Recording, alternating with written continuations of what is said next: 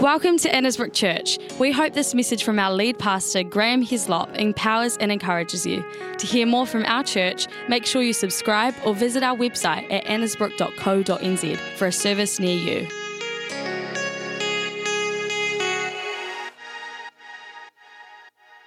Welcome. Is everyone good? Good to be in church, eh? Good to be together. Good to be in community. Camera can't see me. Oh, I can see me. There you go. Really good. Good to be in church. Good to be part of this community. Praying that God will bless you. Let's pray that. Father, thank you that our time together is more than some songs and a message. It's sitting around your feet. It's actually sitting at your table. And I just pray right now there'd be a sense of that here and online. Thank you for your presence. Thank you that you want to speak to us. Holy Spirit, I welcome you to come and to do what only you can do in our lives. We surrender control even of this moment and this time. And in our thought, our mind, we thank you for all that you've got in store. In Jesus' name, amen. Wednesday night I went to the gym. I don't normally go at night time. I go all day. No, I don't. I don't. And just happened to have a night where Beck and the children, that's my wife and children, went to youth. And so I thought I'd go to the gym. And I saw someone at the gym who comes here. In fact, I'm pretty sure they're in this gathering right now. And it was really good. Just chatting about life. And we were just talking actually about this whole thing that we've been talking about, practicing the way, and this whole theme that we're really endeavouring to understand over the next 2 or 3 years of what does it mean to follow Jesus. And he told me something pretty radical. I'm not going to name him because it's a pretty high bar, I must say. He said the silence and solitude that we've just come out of these last two practices. By the way, silence and solitude is a great spiritual practice if you're arguing with a loved one. It is brilliant. It's the easiest, isn't it? You can just blame it on the Lord. I mean, it could be passive-aggressive or it could be a spiritual practice. It's hard to know. Anyway, what he said was that what did you just say? I don't like it when you do that. No, that's right. And so Rebecca just said, I don't like it when she does that. Correct. And so anyway, he was just saying that he's just been practicing silence and solitude. And so he wakes up at 3:45 a.m. And he drives towards the gym for a 4:15 workout. But he sits from 3:45 a.m. to 4:15 a.m. in the car, just sitting in the presence of God. Now, he'd lost me at 3:45 a.m. I was like, I'm not even worried about what spiritual practice that is. But he did say that it was been enriching his life, because more and more as you change what you practice and what you do, you start to find that God starts to invade his presence, his reality into your life in a way that you didn't otherwise know. So I thought I'd ask, who's been practicing the way? Anyone, as we've gone over these 12 practices, are we about practice 7? Who's been practicing some of the practices? Okay, Ashley. Awesome. What? No one else is going to put their hand up, hey? This is great. What practice have you been practicing? Just absolutely, rather than in the quiet times with the presence of God, just actually not talking, because I'm a talker. I know you guys think I'm an introvert, but I don't know what's funny, Graham, but just actually being quiet and just listening, and all through the day as well, because I'll pray through the day, but actually just being still, and it's actually quite amazing how he brings peace in areas that need that. So is that what you've been noticing, the peace? Shivers, yeah, hugely, yeah. Has Anna been noticing it as well? Yes. That's good. I mean, it's so interesting doing something that you normally wouldn't do, but something that's spiritual like that. Who else has been, any of the practices we've had before, the Word of God, prayer, emotional, mental health.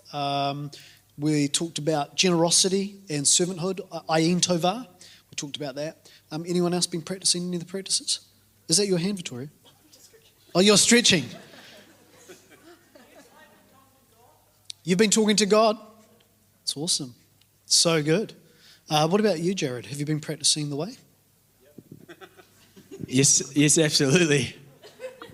In actual seriousness, what practices have you been doing? I've been as we've kind of gone through them, I've been practicing all of them, really, in a way.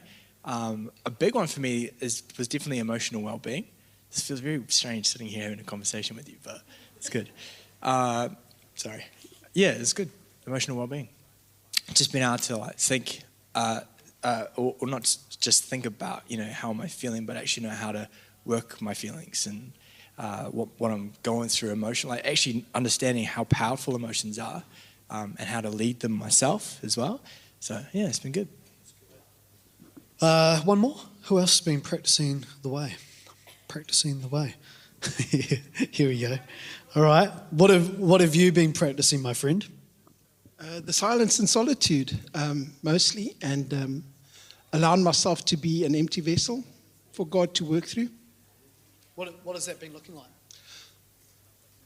It's been allowing God as opposed to my own will, seeking out or allowing myself to be vulnerable and allowing Him to work through me and work through things that I'm dealing with, and just being in that quiet space every morning with Him.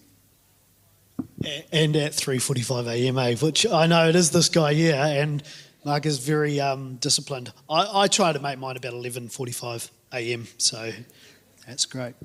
Okay, the reason I've done that, actually, what about you, James? What about you? What of the practices? Not very long. His wife has just asked, how long have you got? And the answer is not very long. What, in actual fact, though, what practices have you been engaging in, and what have they been doing? I bought my pastors a coffee this morning, so it's been generous Graham. Yeah. Paying it forward. No, I actually have been looking for opportunities to do that and to see the best in people, when we're in our worst place, God saw the best in us and He came through for us, no matter how badly we were doing. And so whenever I look at somebody, I'm always looking to see how God sees them and to look, to be generous towards them and engage with them at a level of encouragement. And so the generous eye, Ayin Tovar, is it? Full pass marks. Actually, this guy here has got to be one of the greatest encouragers. He sends messages of encouragement to us so regularly. I think that a lot of people don't realise that pastors are human too, or maybe they realise it more than we'd like to imagine. But, encouragement is a spiritual discipline. The reason I'm doing this is because I just wondered, as we do the theme of practicing the way, what a great idea it would be to practice them. For me, I started really redisciplining myself about 12 months ago with the scriptures. I consume a lot of the Word of God for preaching and for work, but I actually really needed to change how I did it. And so I took some quite drastic, a number of things changed, but about, how far into this am I? I'll be in full-time ministry 20 years in February. Celebrate 20 years this coming February. But I feel like just in this 19th and 20th year, the Word of God, practicing it daily, if I do not read it or get it in my spirit, I have major withdrawals within that 24-hour period. Things are not right with me. Things feel very unsettled, unbalanced, not empowered. And I could talk about it for a while, but it's taken me like 18 or 19 years to kind of crack that. So I want to say with a lot of the things that we embody in Christianity, persevere. Just keep going. Don't give up, because breakthroughs are around the corner of patience and endurance. Amen? John chapter 3. Today's practice is a beautiful practice, and it's really an embodying work within how we get things like silence and solitude. And that practice today is simplicity and Sabbath. Now, today we're not going to deal with Sabbath. I'm going to deal with it next week, because there is some Jewish intersections which become a little bit troubling when you live somewhere like New Zealand and you live under the New Covenant. So there's a bit of work next week we want to do with that. But I do want to talk about simplicity today. This scripture is out of the book of John, and it refers to John, that after these things, Jesus and his disciples came into the land of Judea, and there he remained with them and baptized. So Jesus is doing baptisms, okay?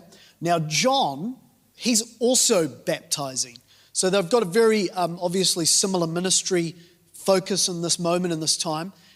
In Aeon near Salim, there, because there was so much water there, that's where they were. And they came and they were baptized for John. Excuse me. This is before he's thrown into prison and his head chopped off. Then there arose a dispute between some of John's disciples and the Jews about purification. It's part of ceremonial cleansing. And they came to John and they said to him, Rabbi, he who was with you beyond the Jordan, to whom you have testified, speaking about Jesus, behold, he's baptizing and all are coming to him.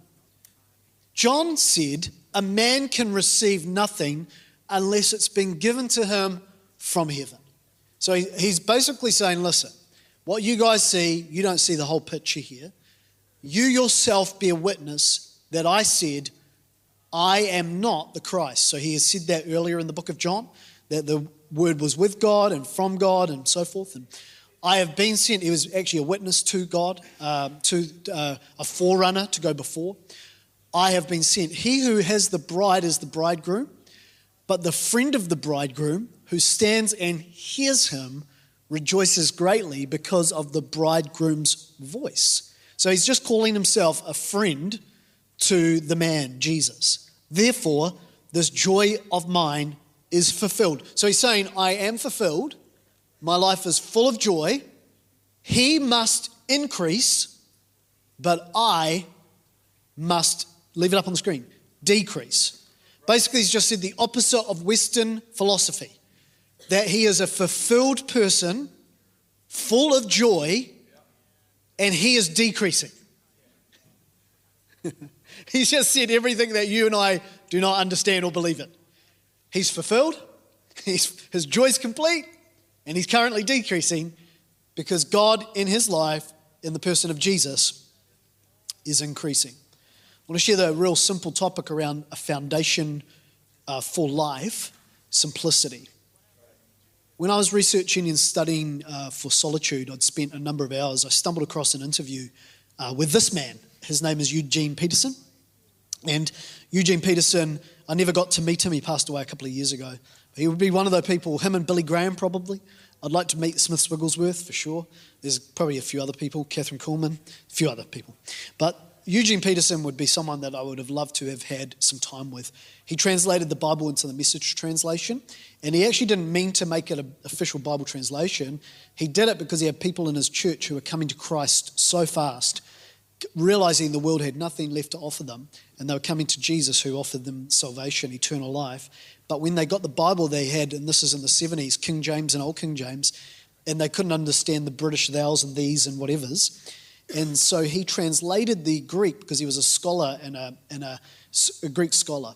He translated the original letters into language that was everyday. And his argument was Christ in his stories, his parables used everyday language, and it needed to be for new believers understandable.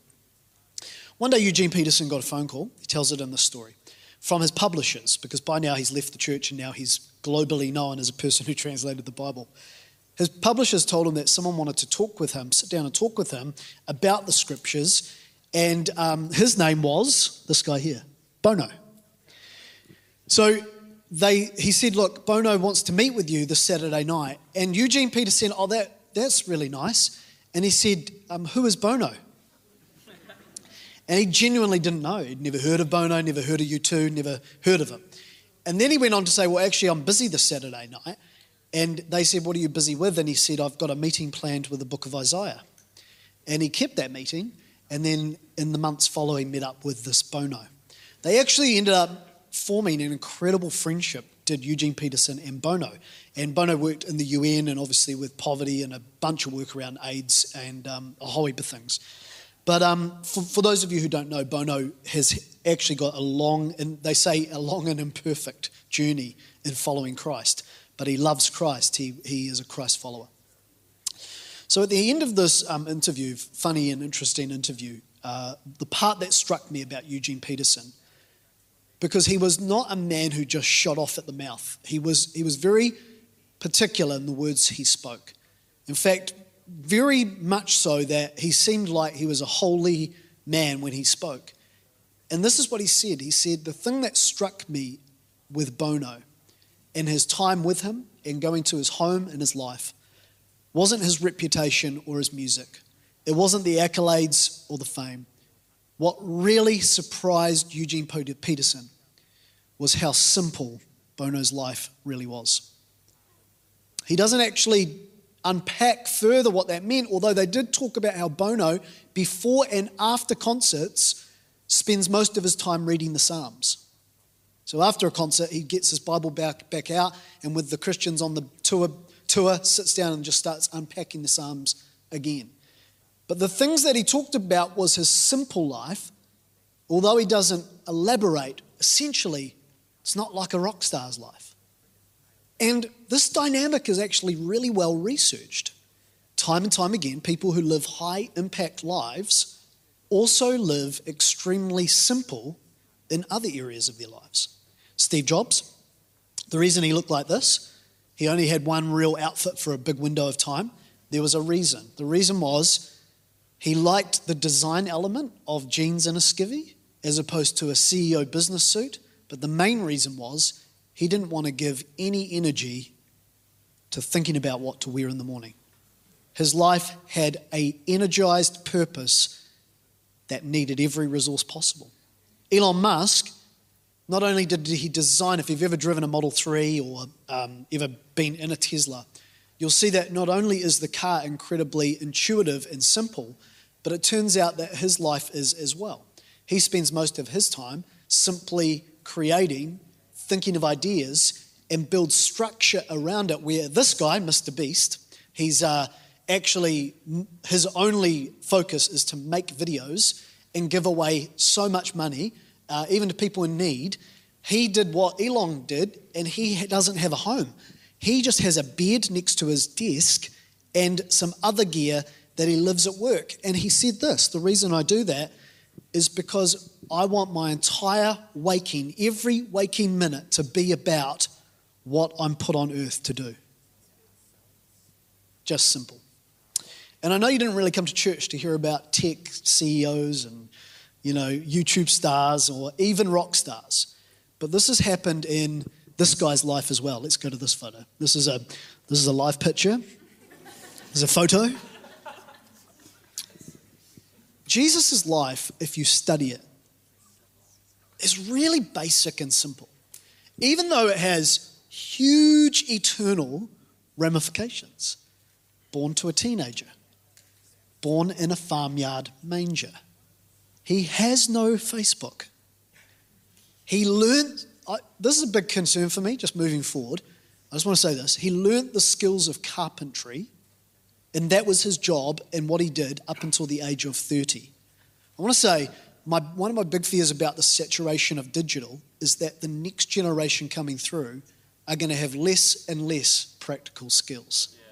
We really, as grandparents and parents and uncles and aunties, we really need to think about it. It might be an invitation to come into your workshop, or for some of the guys, an invitation to bring them into your sewing room. No, it's 2022, I don't know. I just didn't want to presume. Jesus, where's he launched into ministry? By being alone in a desert.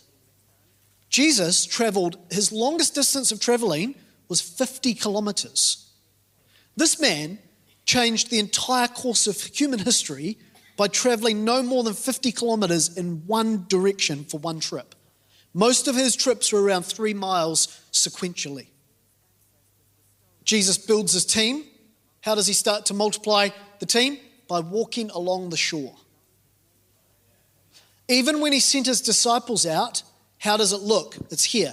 When Jesus had called the 12 together, he gave them power and authority. And by the way, that's something that works on the inside of us that comes by the Holy Spirit. He said, I want you to go out and I want you to drive out demons, cure diseases. And then he sent them out to proclaim the kingdom of God and to heal the sick. And he told them this, take nothing for the journey. No staff, no bag, no bread, no money, no extra shirt. Whatever house you enter, stay there until you leave that town. If people don't welcome you, shake the dust off your feet as a testimony against them. So they went out from village to village proclaiming the good news, healing people everywhere. It worked. And it just was so simple. You don't take money, you don't take food, don't take even a backpack, just go as yourself. And I think the reason why our generation doesn't always experience God like we could is not actually because we lack talent or lack understanding. I think it's actually that we're not always willing to risk doing away with the complicated and doing it God's way. You don't need more. You probably need less. Yeah. This is a real good message, eh? Like the disciples, it's just you and doing what Jesus told you, and then the Holy Spirit meets you there. Many people live way more complicated lives than they ought to. Complicated emotions. There's a process to work through, obviously, but we can get to a point, imagine stability in your emotions, like even as Jared was talking before about just practicing healthy emotional well-being. What a difference that would make to your life. Complicated agendas. Their heart's not clean, nor is it clear. They don't know what their life is about or their purpose. They get caught up in the wheel of, not fortune, what's the mouse wheel? Treadmill, ferret wheel, hamster wheel. I could have just said the wheel, but anyway. Complicated days. They get worn out from overworking. There's no margin. There's no recreation. There's no replenishment. Complicated faith. Man, it's easy with a digital algorithm life that you start to actually build your life on tangents because of the topics that are coming up on your YouTube channel. And that does not create a strong, simplistic, powerful faith. James 3 tells us what it does. Can you go to James 3, Melissa? It's just on the edge of Ephesians 4 there. This is what happens when you get a complicated faith. It says, for where envy and self-seeking exist. So self-seeking, that phrase there is that a life built entirely with self in the middle. And on layers of self, with more layers of self, and just self everywhere is just total selfness. What exists? Now, if you see this in society, if you see these dynamics, this is why. Confusion. Where we are confused, there's too much of us in us. Not only that, but every evil thing. I mean, you could just list it. It just gets extraordinarily creative and depraved. It goes on to say, but the wisdom that is from God above is first pure. So what's purity like? Just simple, isn't it?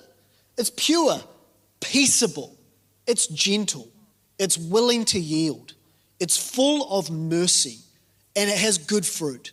Without partiality, in other words, you're not doing things for some people and not for other people because you might get some back-end deal through that or the other thing. And without hypocrisy, what's that? Is I say one thing about my life, but my character and my deeds are another thing.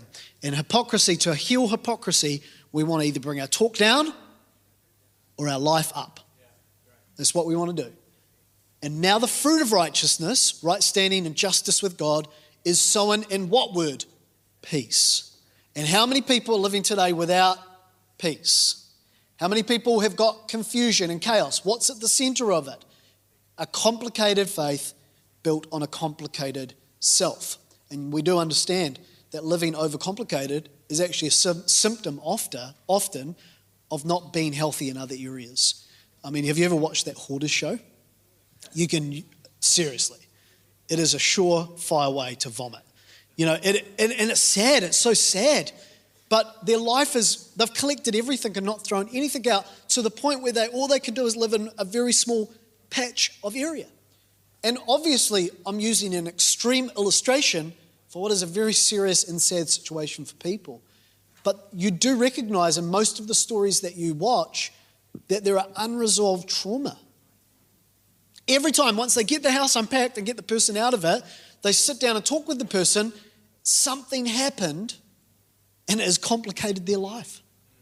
There is no simplicity, there is no peace, there is no joy, there is nothing of what we say, Jesus has come to offer.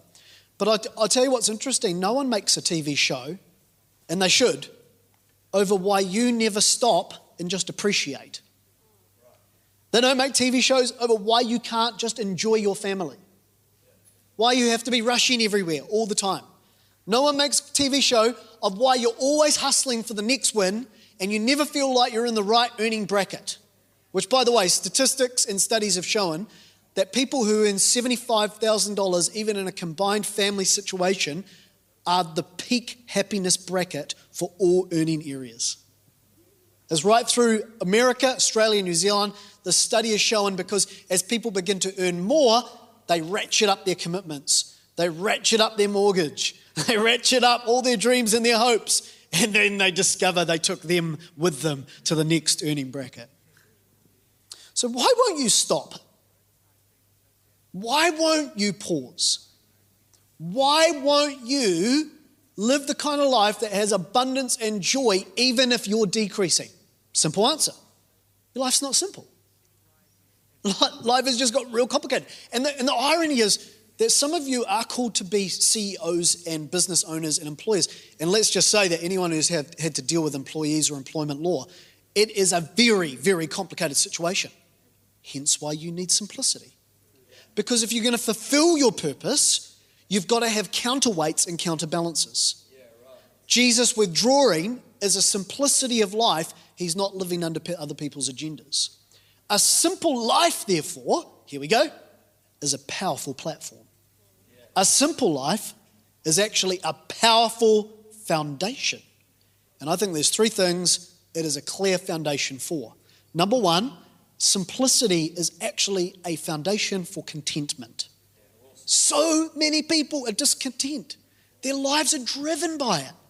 They don't want what they have and do want what they don't have. They don't think where they are where they should be. They're always looking at the Joneses and getting madder and madder when they see what they have. They look over the fence and the grass is so green over there. It's like what Rick Warren says though. People end up buying things they don't need with money they don't have to impress people they don't even like. And what is it? It's just that thing within us. And I'm going to show you that thing. And I'd like some of you, if you would, this is just a pastor's heart now, I'd like some of you to take this verse, write it down and memorize it and stick it somewhere very important. I did about 15 years ago. And it helped me to understand some of the things that are going on in my life when I cannot be content with what God has already given to me. It's Ephesians chapter 4. So I tell you this, verse 17. I insist on it in the Lord.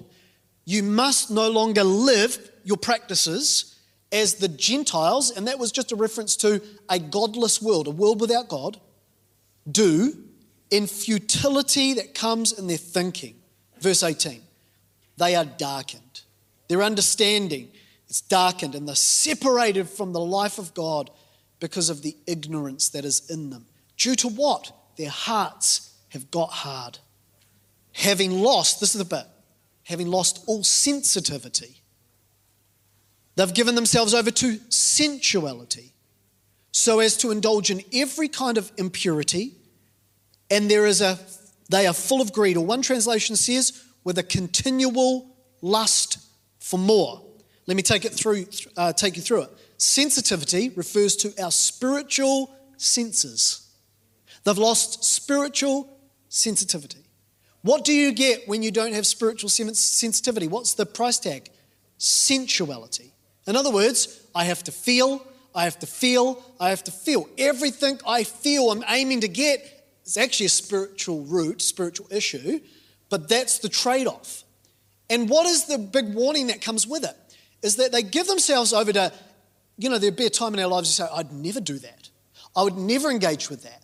But because I don't have sensitivity to the things of God or the life of God, I have now given myself over to things that I would never have thought I would. And what's worse than that? Underneath it, it is never, ever satisfied. Porn is that in a nutshell. I'm not going to, bang on about it, but I do want to say this, that it never reaches a point where you're like, I had a little bit of porn in my life, and now I'm completely satisfied, so I don't need any more. No, it's the opposite. I now need more. And now I need more. And now I need more and more and more. And what happens? All spiritual sensitivity leaves my life. Sensuality fills my life. And I'm in a repetitive pattern. Well, like Paul wrote, who will save me from this? Who will save me from this trap that I'm in? His name is Jesus. And he's the shame breaker. And he's the one who will awaken your sensitivity and will actually take that sensuality, and instead of that continual lust for more never being actually answered, he gives you a peace and a joy and a righteousness, the Bible says. And now I'm set free. He's a good God. Paul wrote this in Philippians 4. I'm having to learn the art to be of being content, whatever the circumstances. I've got moments in my life where I'm in need. I've known also to have plenty, so that's life, isn't it? But I've learned the secret to being content in any and every situation. Whether I've got lots of food or none, doesn't matter. I can only do this through the one who gives me strength. So, next time you hate your car, look out the window and remark at the wonder that you have a car. Because there's lots of people on the planet that don't. Next time you look across the kitchen and you see your husband and think, oh, I could do without that husband. Look across that kitchen and go, oh, I bet someone would love that husband. Now, I don't know who they are, but I bet there is someone. The attitude of gratitude. The simplicity of understanding that God has given you a gift. It might be an unrefined gift. Hey? It might be a gift that you just need to keep persevering in the things of God, the things of faith. But oh, my Lanta, what a joy. I'll just give you two more as we close because the band's here. That's the universal sign for you've gone too long. 2, simplicity is also a foundation not only for contentment, but for faith. Romans 10:17 says that faith actually comes from hearing God. So make no mistake, if you can hear God through the Word, hear God through His Spirit, even that little whisper, things can begin to move and change like you never imagined, ever. But I found, and I'm sure you have as well, that faith actually has to abide in something. And busyness and franticness isn't it? Yeah. How did God move and work in the Word of God? Think about it. 5 loaves, 2 fish, a young boy. Miracle. Jar, oil. Oil keeps pouring. Get another jar. Get another jar. Get another jar. Not very complicated, is it? Once you finish getting jars, that will be the end of the oil pouring out, but it just saved your life, widow. From having to sell your son, do away with your life, everything gone. What about when Jesus healed the blind man? I'll get some mud, some spit, totally healed. So here's the thought, okay? The reason why some of us do not flow with the miracles or with the provision. I was blessed walking into church this morning, hearing a story by someone who lost their dog, and they had a busy day, and they just were here Thursday night at that, what was it called? Special team night. I was going to say secret, but we advertised it. But anyway, that special team night, and we were just talking at the end about expectation. Like when you pray, believing God. Even though you can't see it, touch it, you're going to fight the good fight of faith. And so they were like, lost their dog. I thought it was a beautiful testimony. And they were like, God, I don't have time for this. I've got a busy day, I've got to go to work, something like this. Next minute, they get a phone call, dog's turned up from his wife. She'd been praying the same thing. Just simple. One of the reasons why, though, we don't always find those miracles happening is what? Not because you haven't got enough, it's because you don't have the little. It's actually stripping back, just letting God be God and trusting what He says. And that is the foundation. Obedience is the key. Hearing is the key. And give it a go. Go on the adventure of faith. Finally, simplicity is a foundation for ministry. I want to say this to finish. God wants to use you. God is banking on using you. You aren't just a Christian. You're a follower of Christ and you are a minister for Christ. The marketplace may be the harvest field or the counselling room or the doctor's ward or at home raising young children. But how does ministry look? How does it actually look to be a minister for Christ? How does it look to serve Him? I'm about to give you a verse that you wish I didn't give you, but this has been my reality coming up 20 years. This is what I've found. John 16:33 says this: I've told you these things so that in me you may have peace. That's that peace again. In this world you will have troubles. Jesus said it. But I have overcome the world. So take heart. And I want to say this, okay? Trouble sometimes looks like difficulty, and difficulty sometimes is actually other people's. And your ministry is to help those people. You're called to serve those people with lots of difficulty. But I just wanted to remind you as an encouragement, if your life is full of difficulty, guess what you won't want it to be doing? You won't want to be bringing more or other people's difficulty into it. So I commend you to live a simple, well thought through life. I just wrote a little list because John said it, didn't he? He said, less of me, I must decrease, he must increase. I just wrote a list. What do you need less of? Less stress? Less arguments? Okay, well, go do the work. Sit down, work out what it is that's causing that. Can I just say, I feel like this is a word from God? Less debt. If you've got bills on your visa, Beck and I got rid of our visa 3 or 4 years ago. We were just refinancing and they were like, hey, do you still want your visa? To be honest, we're pretty good with money. But I hate that the money would even budget it. You get the bill at the end of the month, often 20 days later, and you look at it and you're like, what was that for again? And what was it creating? Angst. So we got rid of ours. We just had a Debit Plus that you can do online stuff with. One act of simplicity took away monthly moments of, what was that again? Just wisdom, isn't it? Less doubt, less pressure. Choose the right kind of pressure. Get rid of the rest. Can I just say this? From the bottom of my heart, less shame. If sin is entangling you, get simple. Let Jesus forgive it, repent from it and confess it, and then build your life on holiness. It's going to be an awesome foundation. Less anxiety, less fear, less wondering what people think, less of me, more of him. Amen? Come on, let's stand to our feet. We're going to finish this morning. We hope you enjoyed this message. If you're wondering what the next step in your faith journey looks like, please get in touch with us. Email us at info@annesbrook.co.nz or visit our website.